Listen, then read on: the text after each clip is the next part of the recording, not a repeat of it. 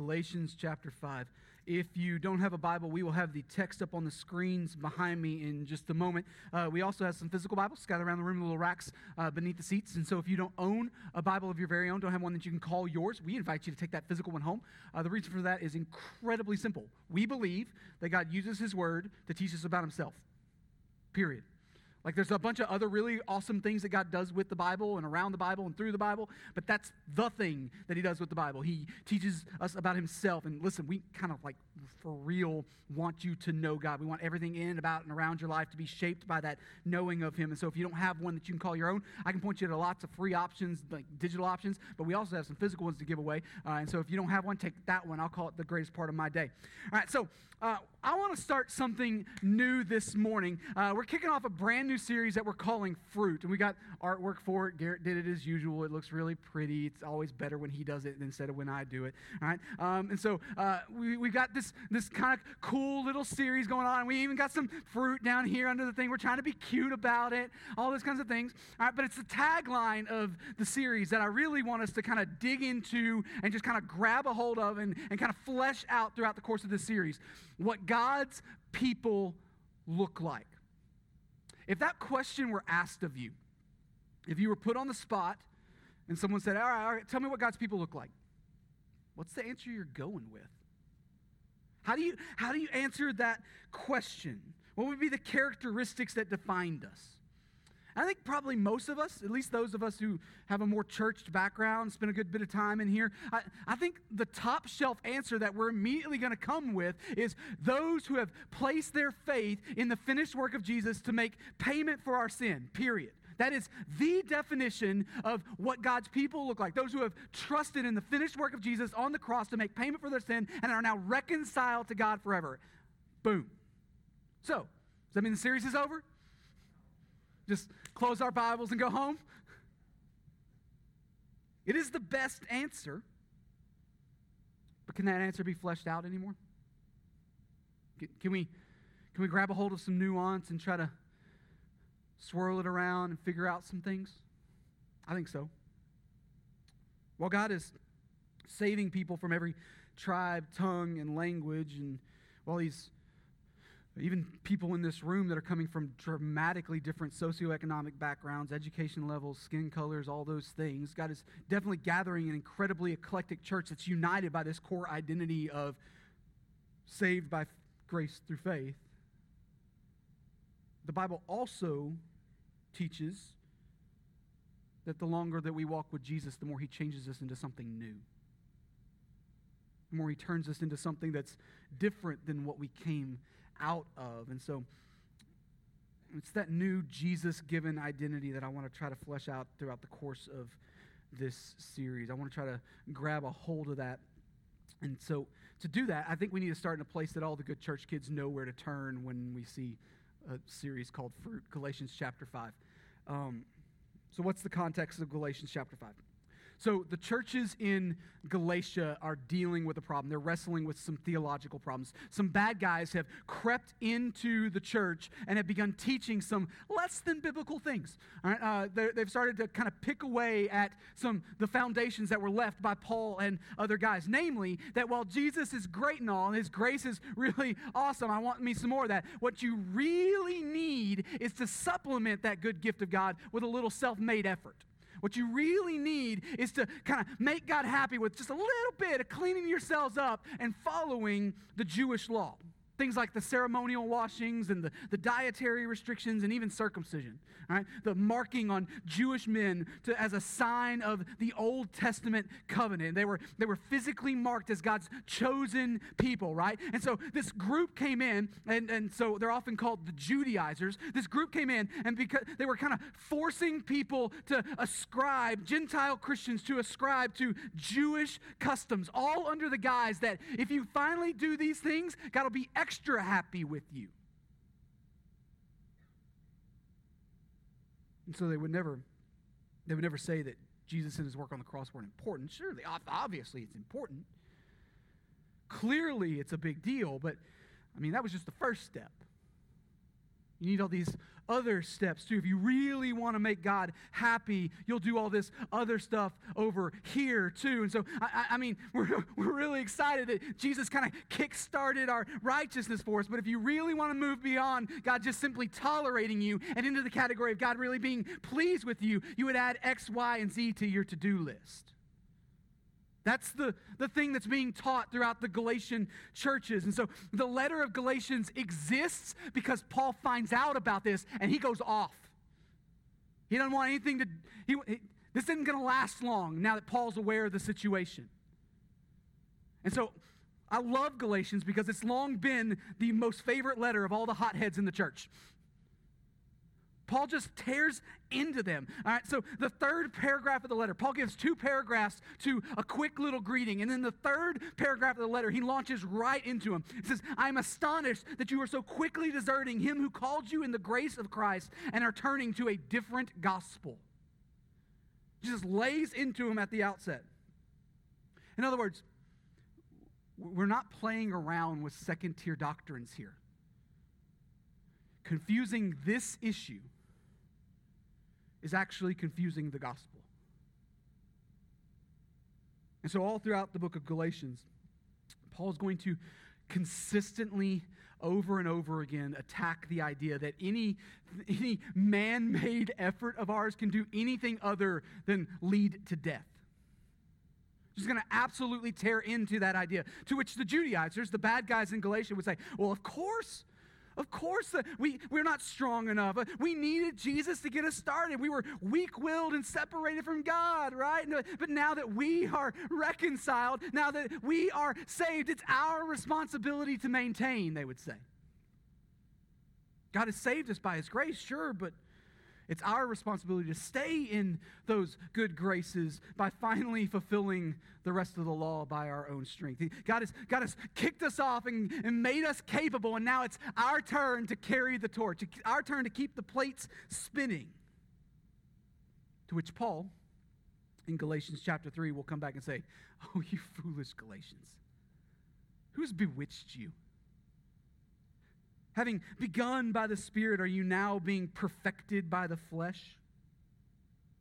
Meaning, are you really, seriously, so silly as to believe that the Spirit is incapable of getting you all the way there? You really going to stand there and try to tell me that you believe that God desperately needs your help in order to close this all out? That God's sitting around going, I'm not sure I can pull this off. Let's call in another. He's not strong enough to accomplish all this. Got through a pretty strong 7 innings, but I guess it's time to call the bullpen and bring in and close this game out, right? Call in the big money arm. And I get that sounds like a ridiculous scenario. I get that. But at the same time, this is also a fundamental misunderstanding of the gospel that is still held by a lot of groups that call themselves Christians today. Verbatim. This is the official understanding of the gospel as taught by the Catholic Church. Now, that may not be what you heard from your local parish, but it is official catechism level teaching. Paragraph 2027, if you're interested. This is not just a Catholic thing, though. It's also the official understanding of the gospel as taught by Mormons. Do all we can, and then God covers the rest. And while they don't have official stances on things, they're not exactly organized people, but this is the understanding that's often taught by the perfectionist movement within Pentecostalism. Because I'm saved, I'm now supposed to be capable of perfectly fulfilling God's law. Jesus graciously got me started, but now it's my job to keep the plates spinning. But not only does this idea, I think, grossly mischaracterize who God is and how he's saving us, church family, I also think it grossly mischaracterizes our own heart. Grossly mischaracterizes it. It completely oversells our ability to try and perfect our own righteousness. See, while everybody else is hustling, trying their absolute best to make sure that everyone around them sees that they're keeping the plate spinning, it's no problem at all. I'm doing just fine, honestly. What no one ever says out loud is how terribly exhausting it all is. We never tell the stories of how often it blows up in our face. Or it ends up producing a people who wait until certain others are not looking and then they take the plates down for a while. That doesn't exist in our world at all, does it? And all that effort, all that really righteous sounding effort, it results in a spiritual slavery that's no fundamentally different than the slavery that they were supposedly saved out of. And so in the beginning of Galatians chapter 5, Paul says it was for freedom that Christ has set us free. Stand firm, therefore, and do not submit again to a yoke of slavery, a system of slavery, a burden of slavery. So here's the million-dollar question, I think. I mean, we got this new relationship won for us by the finished work of Jesus on the cross, but we've also got hearts and habits that don't look anything at all like the Jesus who supposedly saved us and we now belong to. So we got a disconnect there. We love him and we want to look like him. In fact, we've even been commanded to look like him. 1 Peter 1, as he who called you is holy, you also be holy in all your conduct. Anybody doing well on that one? I mean, it sounds important. The problem, though, is that I don't see a lot of intrinsically holy things in me. Because of Jesus' sacrificial death to make payment for our sin, we have been declared holy. We've been declared holy. We belong to him. We are clothed in his righteousness. We have been declared holy. And so we are holy in a judicial sense, but we are not yet holy in a functional sense. My attitudes and actions, my heart stances and worldviews don't always look like what he's called them to look like. So how can we possibly get there? Like, I'm not strong enough. Are you strong enough? I'm not strong enough. So how in the world do we move from point A to point B? How can we possibly grow in righteousness when our own flesh seems to be totally incapable of actually pulling that off? Galatians chapter 5. Paul might have an answer for us. He says this in verse 16. But I say, walk by the Spirit, and you will not gratify the desires of the flesh. For the desires of the flesh are against the Spirit, and the desires of the Spirit are against the flesh. For these are opposed to each other to keep you from doing the things that you want to do. Verse 18. But if you are led by the Spirit, you are not under the law. All right, so Paul says, walk by the Spirit. Okay. How do you do that? Right? How in the world do you do that? What does that mean? It means that we think and we live in such a way that we are guided by the Spirit living in us rather than what we naturally are.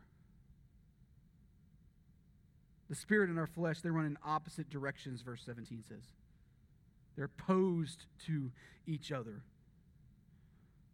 And so in that moment, when you got a choice in front of you, when you can either do what comes natural to you, or you can do what you're learning that the Spirit values, that in that moment you consciously pick what the Spirit values, and then in that moment you will take a step towards a functional righteousness that matches what more closely your already declared righteousness. You will look a little more consistently holy to go along with the holy title that has already been graciously gifted to you by Jesus. Oh, okay. I mean, that sounds like a really, long, slow, painfully slow even process of growth. Isn't there a faster track than that? No. It is really, really slow. In fact, I'll go ahead and give you the bad news up front. It's going to take the rest of your life. Have fun. It's going to take the rest of your life. Until Jesus calls you home, he's going to continue working on you. Day after day, even minute after minute, you're going to wrestle with this stuff until Jesus says, all right, you're done. Oh, okay. But I'm pretty new at this stuff still, and I'm just between you and me, I'm still kind of learning to understand what the Spirit values. I'm still trying to learn what His voice sounds like. Yeah, me too. I may be a few more years down the road than you are on that one, but yeah, I'm in the same boat. It's hard sometimes. I don't always get it right. Those who know me well know I don't always get it right. And just between you, me, and the internet, there are sometimes that I get so frustrated I want to throw my hands up and just walk away and do things by my own power. Anybody else? But in that moment, the question to be answered is really simple. How does doing things in my own power usually end up? Very poorly is the answer. It never, ever goes well. I can ask that question a different way. Has anything that I have ever tried to make happen by my own strength produced anywhere near as much spiritual growth in me as that slow, sometimes frustrating work of the Spirit? Not even close. Not even close. And why is that? Well, because the works of the flesh run the opposite direction. My effort is heading in the wrong way. Look at verse 19. Now the works of the flesh are evident: sexual immorality, impurity, sensuality, idolatry, sorcery, enmity, strife, jealousy, fits of anger, rivalries, dissensions, divisions, envy, drunkenness, orgies, and things like these. I warn you, as I warned you before, that those who do such things will not inherit the kingdom of God. Paul says, hey, we all know what our flesh ends up producing: self-infatuated sin. And then he lists off a bunch of ways that sinful heart stance kind of fleshes itself out, dropping words like sorcery and orgies in the middle of church. Can he do that? Paul did. And if you happen to be one of those, I can do this myself types, this list might offend you a little bit. Just going to guess. I'm sure there are some of you who are very proud that all your self-made effort has never resulted in anything outlandish as sorcery and orgies. But I am willing to bet you can point to countless times in your life where it's resulted in envy and in jealousy, where it's resulted in anger and division. And even if you don't know what dissensions means, there's probably some of that in there too. Google it later. But I can push here too. I'm also willing to bet that self-made streak in you has probably caused more sexual immorality than you'd like to admit to in public. Why? Because the desire to control will always bleed out into misusing the good things that God has given you. Always. It's inevitable. It's just a ticking time bomb. It's coming.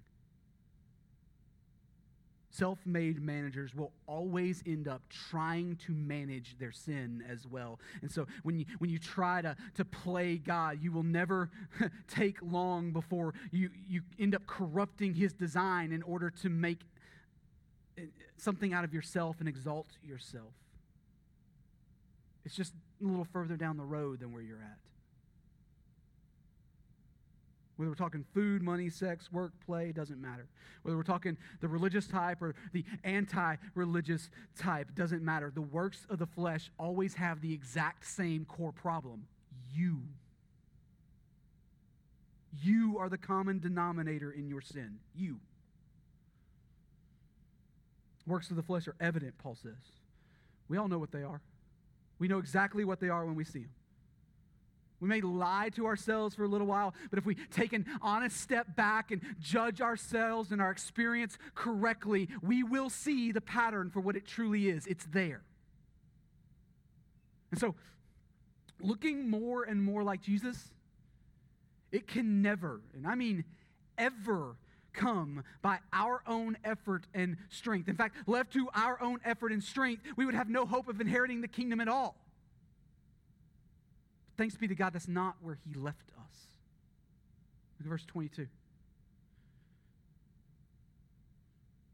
But the fruit of the Spirit is love, joy, peace, patience, kindness, goodness, faithfulness, gentleness, self-control.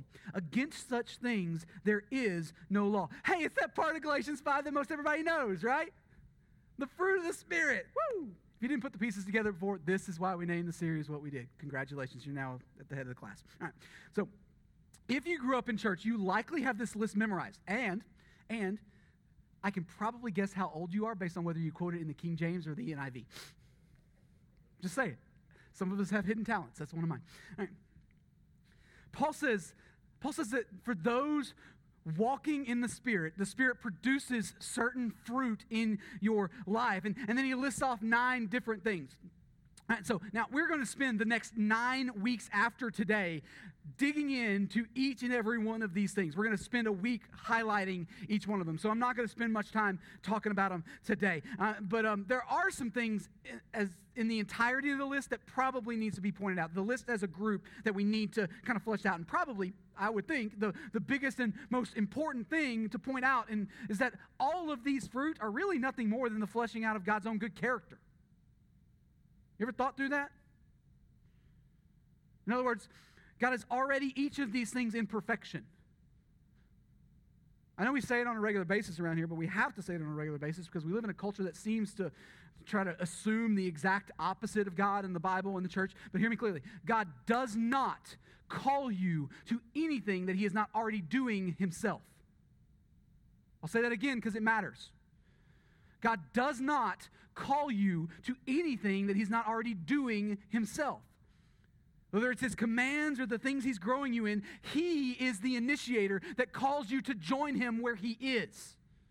It's not simply be holy because holy people make me look really good. No, it's be holy as I am holy, right?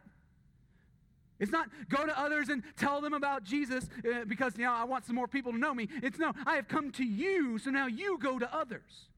It's love as I have first loved you. It's I have washed your feet, so you also ought to wash one another's feet over and over and over and over again throughout the entirety of the Bible.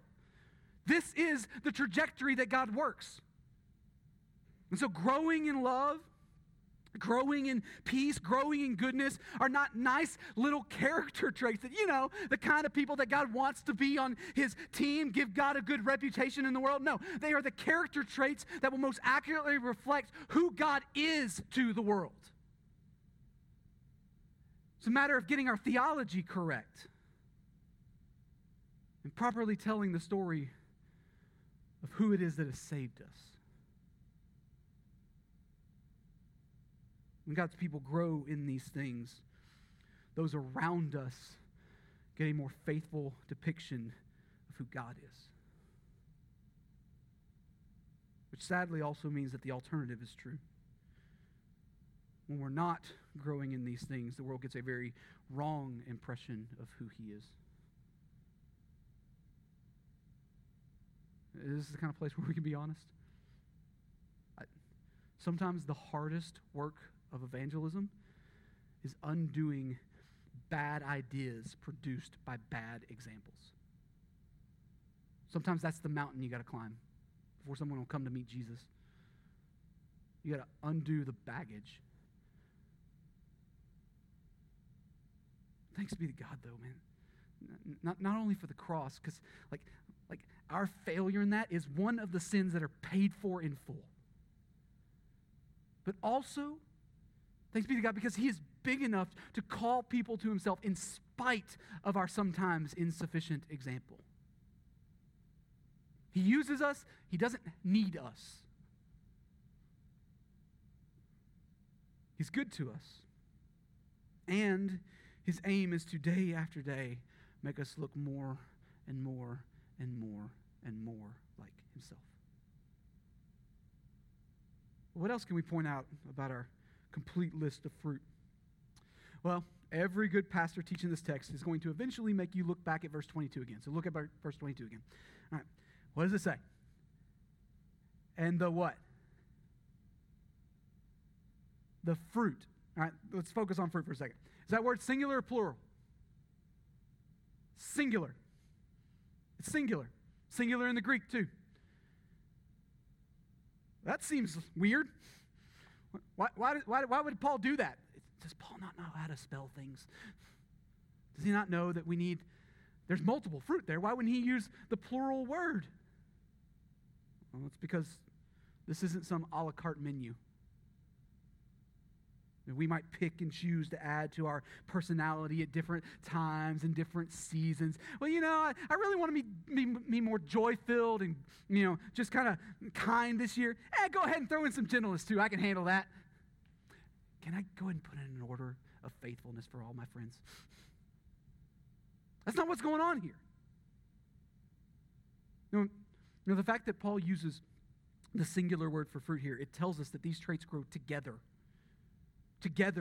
in a person who is becoming more and more and more like the Spirit. And so as you walk in the Spirit, all of these things are growing in you at the same time. That doesn't mean that all of these things exist in equal measure in a person. Maybe personality-wise, before Jesus saved you, you had a lot of self-control but very little patience. Anybody else know somebody like that?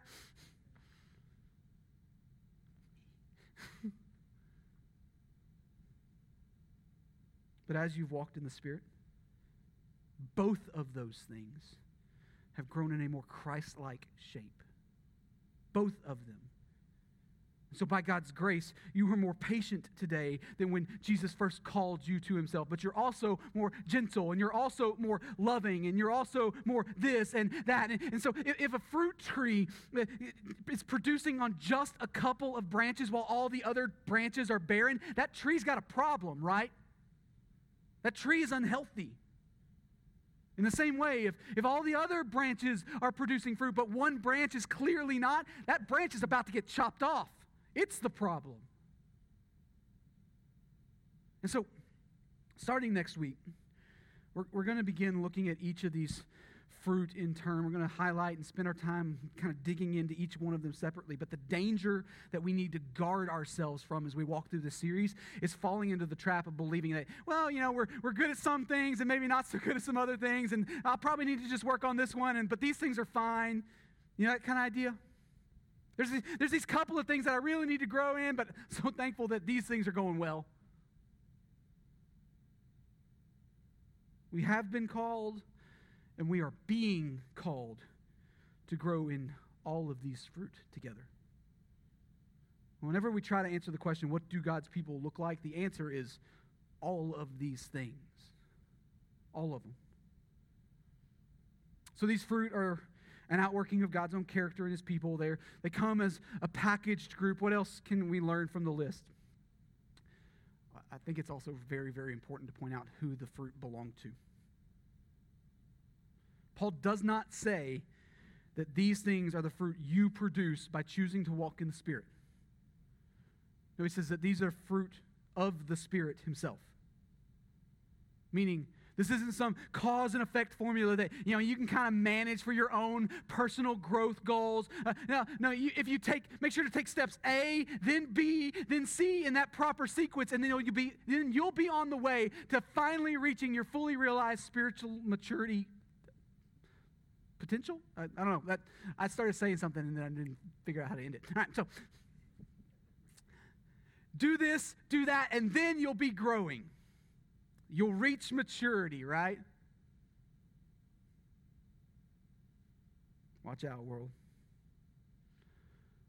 Now, this is the fruit that the Spirit produces in you as you walk with him, which means you have no power to produce this fruit yourself. You can't pull this off. Dig in a little deeper, invest a little harder, make sure I'm more disciplined in this area, and then therefore, growth, baby. I'm an entrepreneur. I can figure this one out.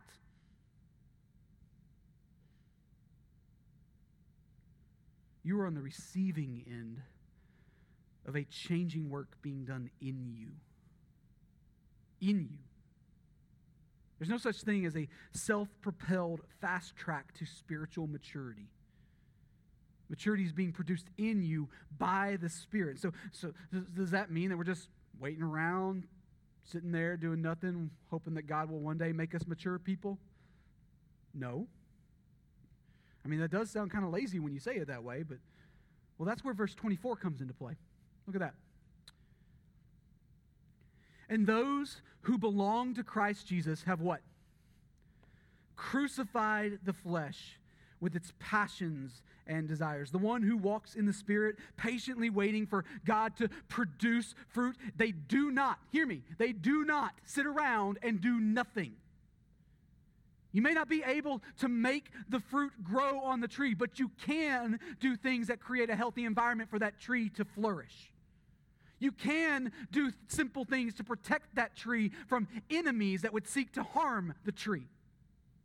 And so Paul says here that those who belong to Christ Jesus have crucified, they have put to death the flesh with its passions and desires. So what in the world does that mean? Well, it means in that moment that we talked about earlier, that moment when you've got a choice in front of you where you can either choose to pick what comes natural to you or you can choose to pick what you're learning that the Spirit values more. And so in that moment, it's more than just a calculated return on your investments. Well, this one over here promises a greater reward, so I guess I'll choose that one. It's not less than that, but it's also incredibly more than that. It's so not in this moment. It's a moment that's just as much about where you call what comes naturally to you exactly what it is. Something that leads to death. Something that robs you of greater joy. Something that stands in the way of the new passions and desires that Jesus is giving to you. And in that moment, you don't just make a better choice. No, you look at that other option and you say, no, thank you, I don't want you anymore. Be gone, you sad little petty excuse at joy. I'd rather have Jesus. You're dead to me. I'd rather have what Jesus offers. It's not just this one provides me a greater return. You're harmful to me. I don't want you. Move. Give me Jesus.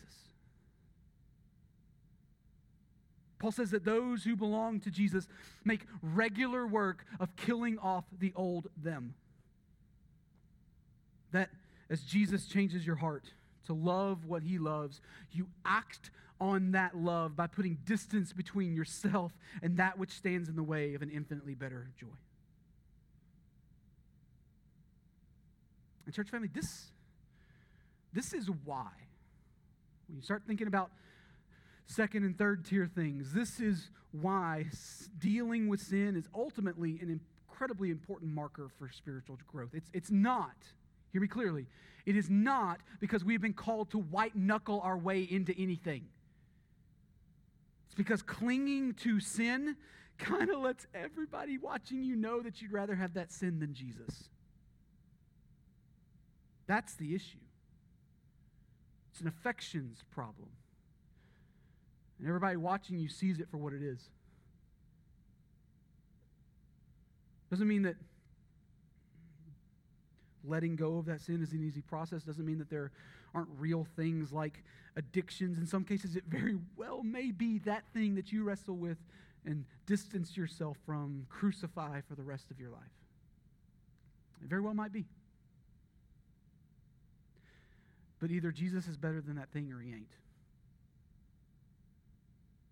Either Jesus is better than that thing or he's not better than that thing. So Paul, he lines out a bunch of fruit that the Spirit grows in his people, and he does so in a way that both acknowledges our role and our desperate need for the Spirit to work on our behalf in our place. But how does that play out on a church level? Like, I think we see a little bit of that in the next verse. Look at verse 25.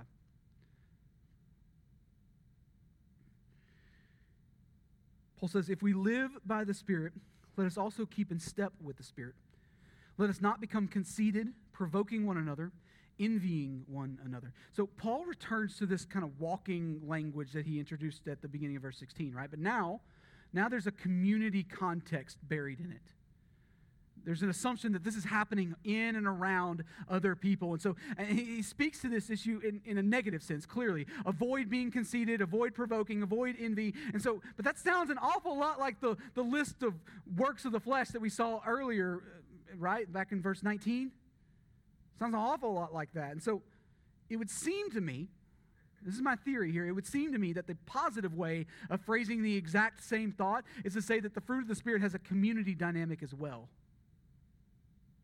That the Spirit's fruit produces good things within the life of the church, not just the individual. That's not exactly hard to believe, right?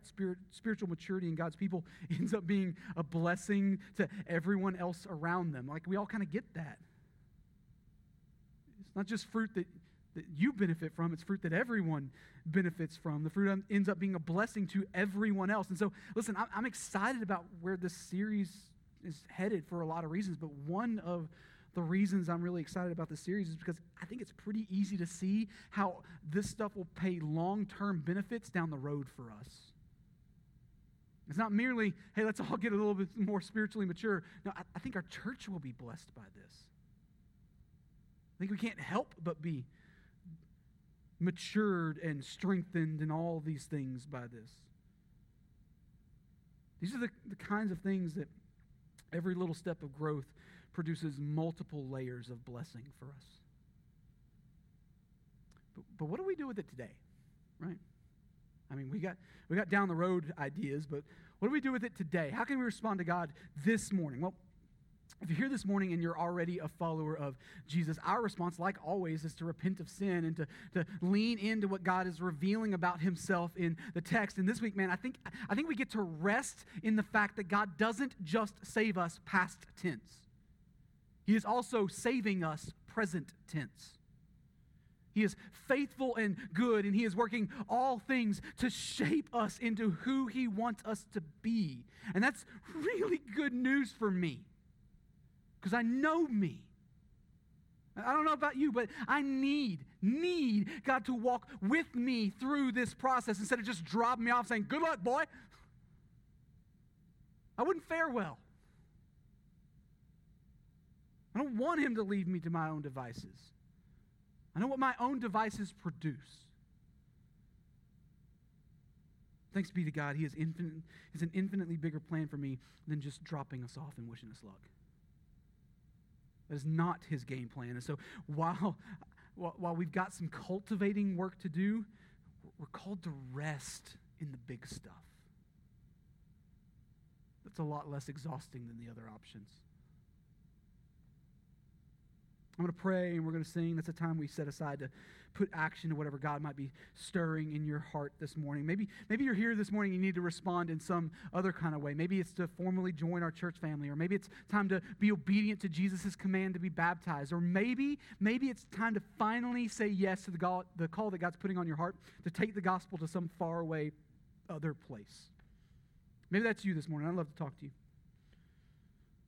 What if you're here this morning and you're not a follower of Jesus yet? How can you respond? The answer is simple. Your response is to meet Jesus.